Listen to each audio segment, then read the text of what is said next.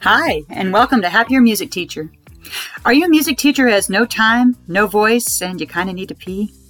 I'm Beth Duhan. I'm a Christian, wife, mother, musician, and former stressed hot mess music teacher. I've been there. Join me every week as we work on easy micro actions so that you can be a happier music teacher.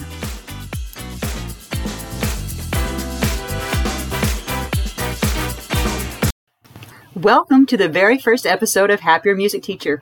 I'm Beth Duhan, your host. I help music teachers be happier at home and at school. So what is going to be on the podcast for Happier Music Teacher? I'm glad you asked. Each episode is going to be short. Now, podcasters always say that. I'm going to hold myself to it. Short for me looks like a 15 to 20 minute weekly episode.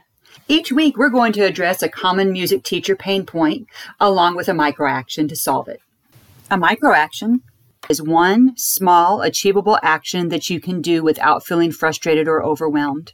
The problem with a lot of traditional self-care advice is that it's too overwhelming, and we feel defeated before we even start, and that's not what I'm about. While some self-care advice works for everybody, we also know that there are things that are very specific to being a music teacher. Vocal health, the performance pressure we have for our ensembles, time management, health and wellness, and even musicianship, which is just not something that other teachers have to address. We're going to do that here. I believe that music teachers are the salt of the earth. I also believe that we are some of the worst people on the earth about taking care of ourselves. And how can I say that with such certainty? Because I was that person. I skipped the meals. I skimped on the sleep. I neglected myself in the name of being a good music teacher. Name it, and I've done it. But no more, friend. You might be a middle school general music teacher. You might be a choral director, a band director, an orchestra director, a private lesson teacher, or an elementary music teacher. The thing is, we're all in this together as music teachers, and we have more alike than we have differences.